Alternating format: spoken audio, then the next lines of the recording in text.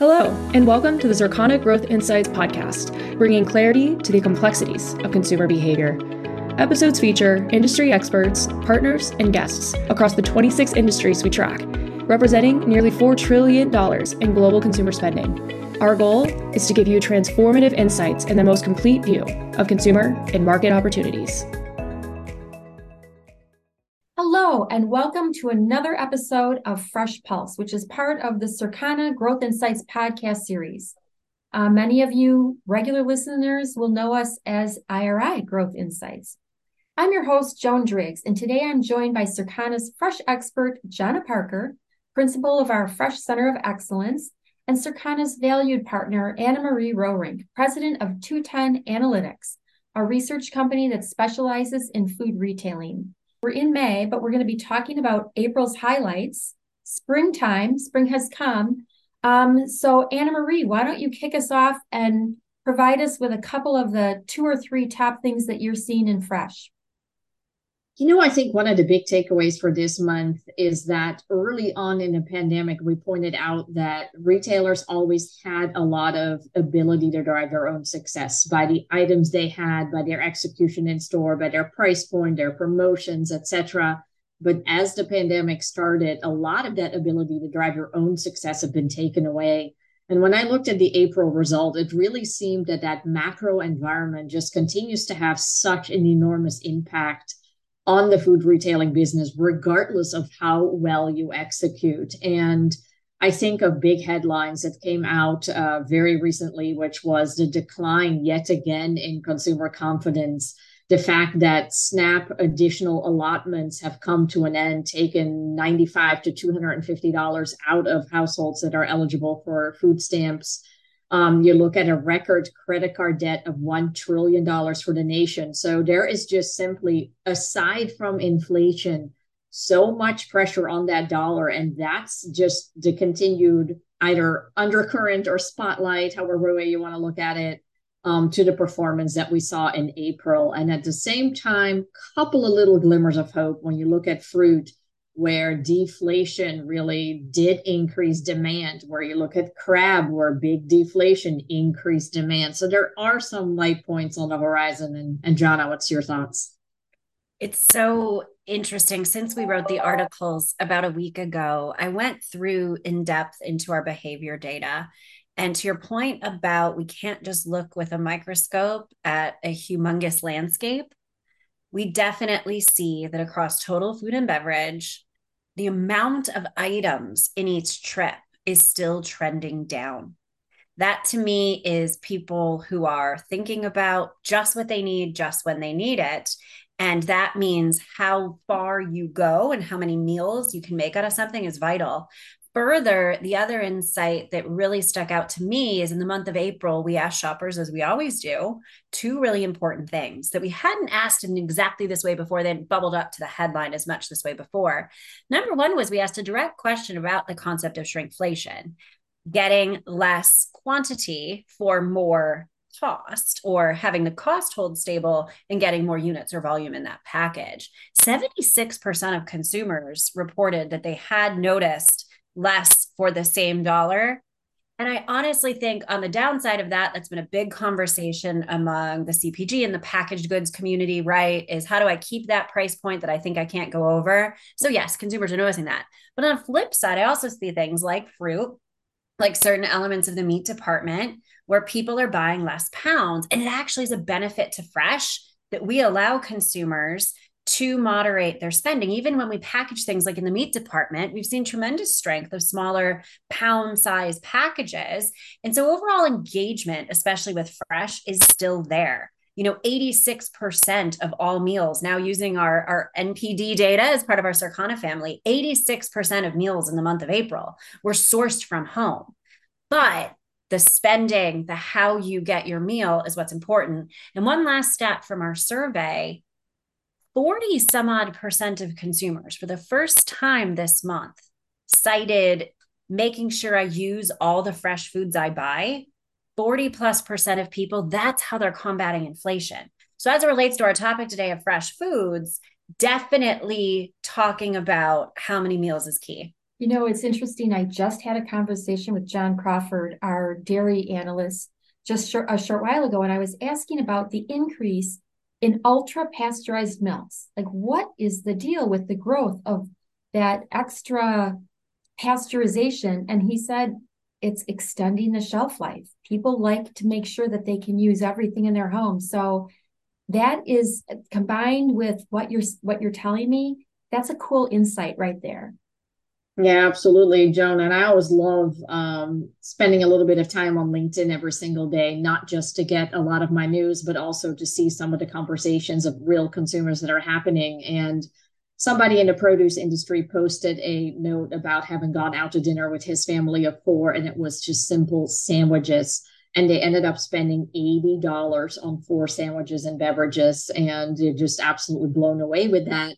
And a lot of the other people in his network started to comment, and some of the comments, you just see the statistics from the surveys come alive, where somebody says, before we go to the store now, we make sure that every single fresh item in our refrigerator is used up, and the only things left are condiments and things with longer shelf life. And somebody else goes, yeah, what we're doing now is we get takeout instead of going to a restaurant, where we can still complement, like maybe buy one or two of the dishes, but bring in some fresh bakery items for dessert or whatever it is. So in other words, I think that is actually a big opportunity for retail, is that whole idea of not always winning the entire meal, but also being the plus one to a restaurant occasion, where the hybrid meal that we had seen develop, where some people cook from scratch and have fully and semi prepared items combined.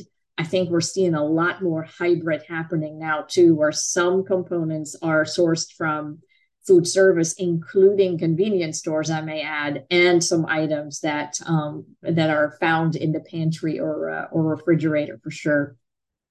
Definitely the concept of solving and making it easy. I think the biggest trend that we haven't yet totally mentioned, but are dancing around, is we did see in Q1 of 2023, the share of spending in terms of consumer macro food and beverage spending, food service gained 2 points of that share. So we're now, I want to say, back at a 60-40. Of course, let's remember pre-pandemic, we were almost at 50-50, or actually tipping to food service. So great. Food at home from a per meal standpoint share is holding, but that food service spending is changing. So I think what we have to recognize is, what is the role of the store in every type of meal? One of the places that we've seen a lot of continued strength, even with increased mobility, is in the breakfast time occasion. And I think that in food service, for example, in our top 15, we do it every month, right? Now we also do it year to date. What are some of the most dollar adding categories in fresh? Consistently, we are seeing bagels on that list. Consistently, we're seeing donuts on that list. But I know from our colleagues who track food service that quick breakfast day part is the only restaurant traffic to actually rebound to pre-pandemic. So how do we balance that out, or how do we explain that if some of those convenient breakfast items that you're talking about, probably the same things that I would be grabbing from a bakery cafe or a drive-through, are both doing well? I think it comes back to the concept of macro value. Henry is exactly right. Not only are we seeing food inflation, but we got to remember that even the highest end of our income spectrum is also now seeing hits in their 401k in the stock market. I mean, the financial news right now to consumers is difficult. And at the end of the day, if we're speaking to a retail audience on this podcast, getting an insight like QSRs and food service are starting to tick back up at breakfast, we got to remember, just like his colleague at LinkedIn said, if you go through that drive-through at a coffee shop, that donut and that coffee is convenient, but it's also double, triple. I think our study has shown 3.4 times more expensive for that occasion. I've seen some really fantastic items going back to shelf life. If you're a donut in the morning person, even if you're going out for other things, we know that things like at-home coffee, donuts that you can buy a half a dozen and eat one a day, both of those are seen as tremendous value. And this gets back to the point of quality. That insight where someone who's looking at, let's say, an in-store bakery or the coffee aisle, they're not just gapping to the other in-store brands, they're thinking about that occasion and the quality they might get at home. Why have we seen such a massive uptick in licensed brands hitting in center store? So I say that the opportunity is in, rather than just worrying about, does my in-store bakery donut eat as well as my other grocery partners? By the way, you should also be thinking about the club, mass, supercenter, and C stores. You really have to think about if your donuts are actually better quality and taste than a food service place, that's part of your consumer idea. We're just about to launch our new product, Pace Setter. So here's a little teaser. One of our top products that we happened to have a conversation about with the company was the Cinnabon breakfast items. They are not the exact product that you would get in a franchise bakery, because that brand, man, they'll license. They've got 70 licenses. They do not want to infringe on that franchise. But it's exactly what you just said. It's an illustration of what you just said, Jana. It is the quality that you expect from a bakery cafe, something completely different that you probably wouldn't make on your own, but it's super convenient, and it speaks to less waste because it's a frozen product. You can pull out what you need, heat it up, enjoy it as if you were having that true experience. It's the quality that you're talking about. So again, I love how these things all are interconnected. Ladies, keep inspiring me. Yeah, just to hook into that, why is breakfast one of the only ones that coming back? Well, I think we need to look at what patterns have reestablished. And one of the main patterns is children are back in school. And if you think about when people are running around from their home, like we know we still have more people working at home. We still getting more people coming back into urban areas. If you think about that morning commute or taking the kids to school or doing your morning workout, which is another reason why people that work from home might be out and about in the morning, those are, a lot of people don't like to sit at home the entire day. You have to have one reason to go out and about. And that often is that least expensive of the three big meal occasions is that morning coffee. And so I'm not surprised to see that come back, combined with a Circana stat with one of the growth areas being convenience stores within that food service breakfast piece. So that really rhymes if you think about the enormous strength that some of these convenience stores have built up in that morning coffee program. And I would say, growing up, I was always told breakfast is the most important meal of the day. I was never a breakfast eater, but I will say, Joan, love your frozen food example. I mean, frozen food in breakfast has gone from waffles and pancakes and maybe some sausage to entire sandwich solutions. In fact, I'm about to run a frozen food survey, and we were actually playing around with, you could source Mother's Day brunch out of frozen. If you think about your frozen smoothie mix, your meat proteins, your waffles, your breakfasts, your all these different items, but we often don't think about cross merchandising in frozen the way we do in fresh. If someone was going to do it for me, I would say yes to all of the above. Yep. And frozen and fresh are honestly thought of as the consumer now as similar in quality, many of the younger consumers. But one of the things that I keep thinking about as we're having this conversation is another stat to kind of pivot. One of the stats that came out in April, as we mentioned, people are not necessarily doing as big of stock up of, and, we're releasing to our clients this week, actually a deep dive on per department. Every department is seeing a loss of those big stock up trips and gaining in quick trips. Interestingly, for a fresh audience, it's actually the produce department that's gaining the most in quick trips and deli, but we expected deli, right? Deli's always been a bigger part of quick trip, but produce showing up in quick trips is a good reminder of a lot of solutions for every snack and meal occasion, and it's right there in its bulk. But the reality is that less items means that people are not spending as much time walking up and down each part of the store. In fact, the overwhelming majority of buyers, 46%, say that they are going in with a pre-pan list when they shop. And then another 39% said that their inflation fighter is to stick to the list and not browse. So the amazing product you just talked about, Joan, I've actually seen, because I do shop the frozen aisle. It's on my list every week, even though I'm the head of fresh. But when people are spending so little time in store, How are these great ideas going to get in front of people? And I really feel like that's an important thing to mention. But then when you're outside of the store, you have even more noise in that headspace to compete with, where someone's saying, I could go to Starbucks for my morning coffee and breakfast treat. And I think it does go back to the benefit we have in the store is we do have their attention when they're there. They are buying things they need. How do we show them that there's these other needs too, either in the store or drive them to the store for it? And Anne-Marie, I'd love your take on that because I just keep looking at that going, when we speak, we always talk about display and packaging, but you've got to go in a store for those things. Yeah, absolutely. It's an interesting thought that we have somewhat of a captive audience, and how do we absolutely optimize that spend while they're in the store? And that, of course, is the $1 million question. I mean, John, if you just look within the deli department, total deli household penetration, 99%. But if you even look within the verticals of meat, cheese, and deli prepared, all of a sudden you see massively lower households. And it's like, how is it that we get people into the meat department or in the deli meat area? I'm just making up the numbers here, 20 times a year. And yet they only shop the deli cheese or the deli prepared area so much less. And therein lies so much opportunity. And so that really does lie in cross merchandising, which of course has the issue of labor and everything else. So it is not an easy puzzle to solve, but certainly the important questions are being asked. But I think that there is something there because, and we've talked about this before with promotions, there are still the depth of promotion still hasn't come back.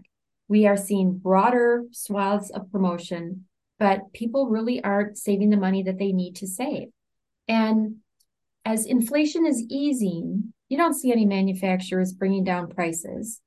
But is there an opportunity for retailers to maybe pressure some of these brands or even invest in their own programs themselves to draw more attention to some of these offerings? I think that there's a part to the promotional toolkit that doesn't cost much except for cooperation and programming. And that means a buy this, get that. Deli is such a perfect example, as is produce, where ultimately at most retail chains, they roll up to the same VP. Now, I know it's hard to get the head of frozen to cooperate with the head of fresh, but in produce, at that retailer, a deeper basket for the produce department is a benefit for everyone who works in produce at that chain. And yet, I rarely, if ever, see buy a salad, get some carrots, buy apples. Also, why don't you buy some oranges? I mean, I'm being super simplistic here, but ultimately, a price promotion doesn't require cross merchandising. And ultimately, the biggest stat, like we started this conversation with, is each trip is less units. When you offer value and a buy this, get that, you're doing unit builds. So I think even within fresh, knowing that it all goes up to the fresh VP, to Anne-Marie's idea about component meals, we should be having basket building by buy this and they get cents off at the register. Yes, you have to walk, but I think it will work. Yeah, and it absolutely does. I remember years ago, if you walked into an HEB, every shelf had these yellow tags, and it was not a pretty sight, but boy, did it work. And they tried to get rid of it because it wasn't pretty to have all these like just yellow paper with printed stuff on it. But what they were meal deals. And they were exactly like you say, like buy the shredded pulled pork, get our HEB private brand buns for free.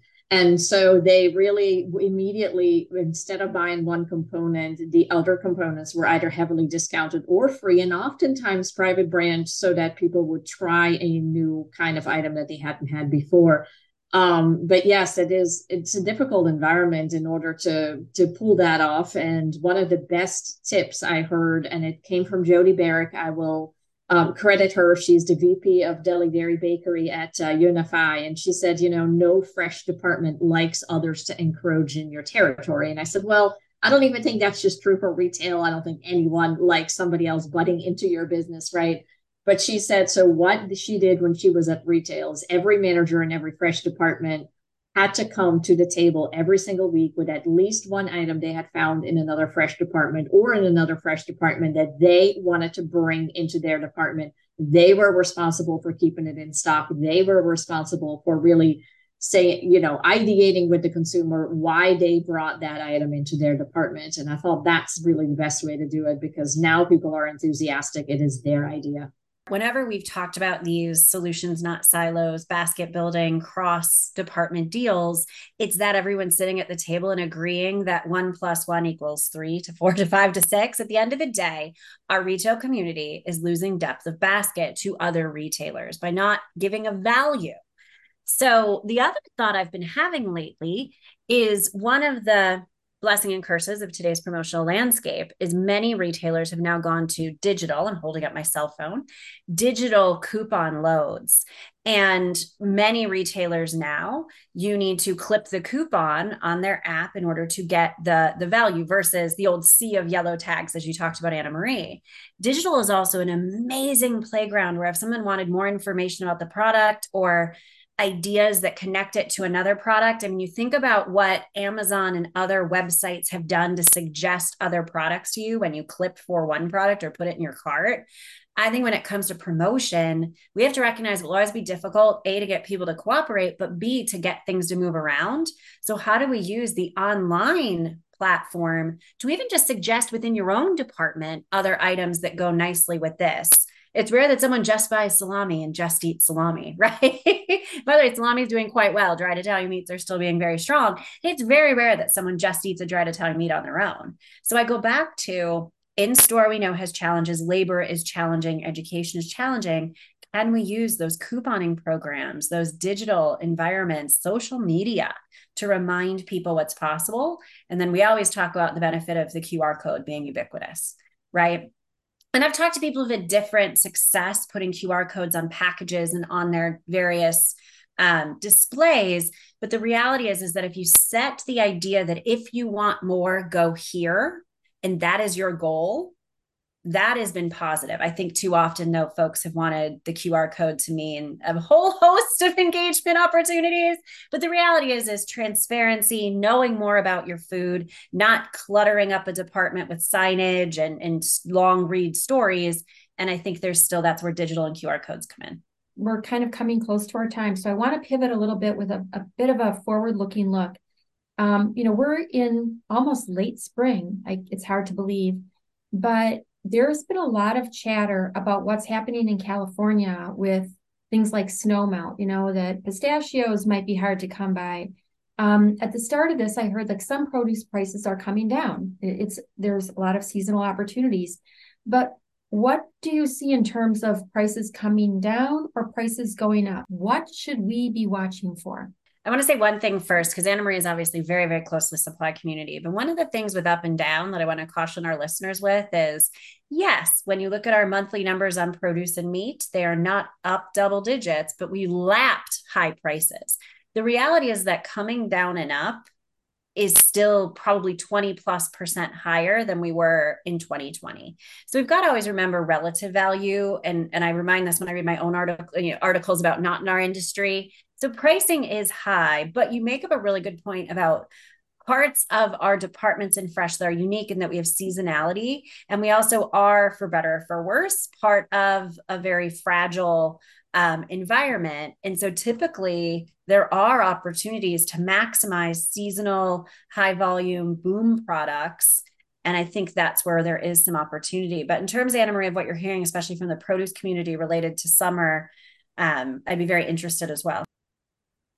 I think you make a good point, and that is the fact that, in our reports, we can only go so deep. Of course, we have, citrus items, and under that, there's oranges, and under that, there's, navel, cara, etc. So, in other words, the true devil here is in the detail, So, therein lies the whole issue. If you look at the flooding that was happening in California, let's just take strawberries. So the strawberry fields had just been planted. The first flooding happened in January. Well, that means the fields have to be re-inspected. That takes 60 days. Well, right as we were at the end of that 60 days, there was the second flooding. So now we have to wait another 60 days. So in other words, by the time fields can be actually cleared to be replanted, we've passed a lot of time. Now, in some commodities, other areas of the country can step in and take over, or import can take over. In other commodities, that's just not the case. Onions is another devastating story where some of the very late winter that we've seen up north has slowed down that production. And then it just simply takes weeks or months longer to get to those specs that the retailers are expecting. So there really is no easy answer, Joan, to say this is everything is going to come down or everything is going to go up. We see deflation in beef right now, but we have the lowest production in like 50 years coming at us in beef, with import restrictions, of course. So we know that long-term the beef prices are going to go up. So it is a very difficult landscape, but I think the bottom line is consumers are extremely strapped for cash, and that just means that the lack of promotions in terms of length, depth, and the ongoing pressure on income is going to continue to have a massive impact on retail.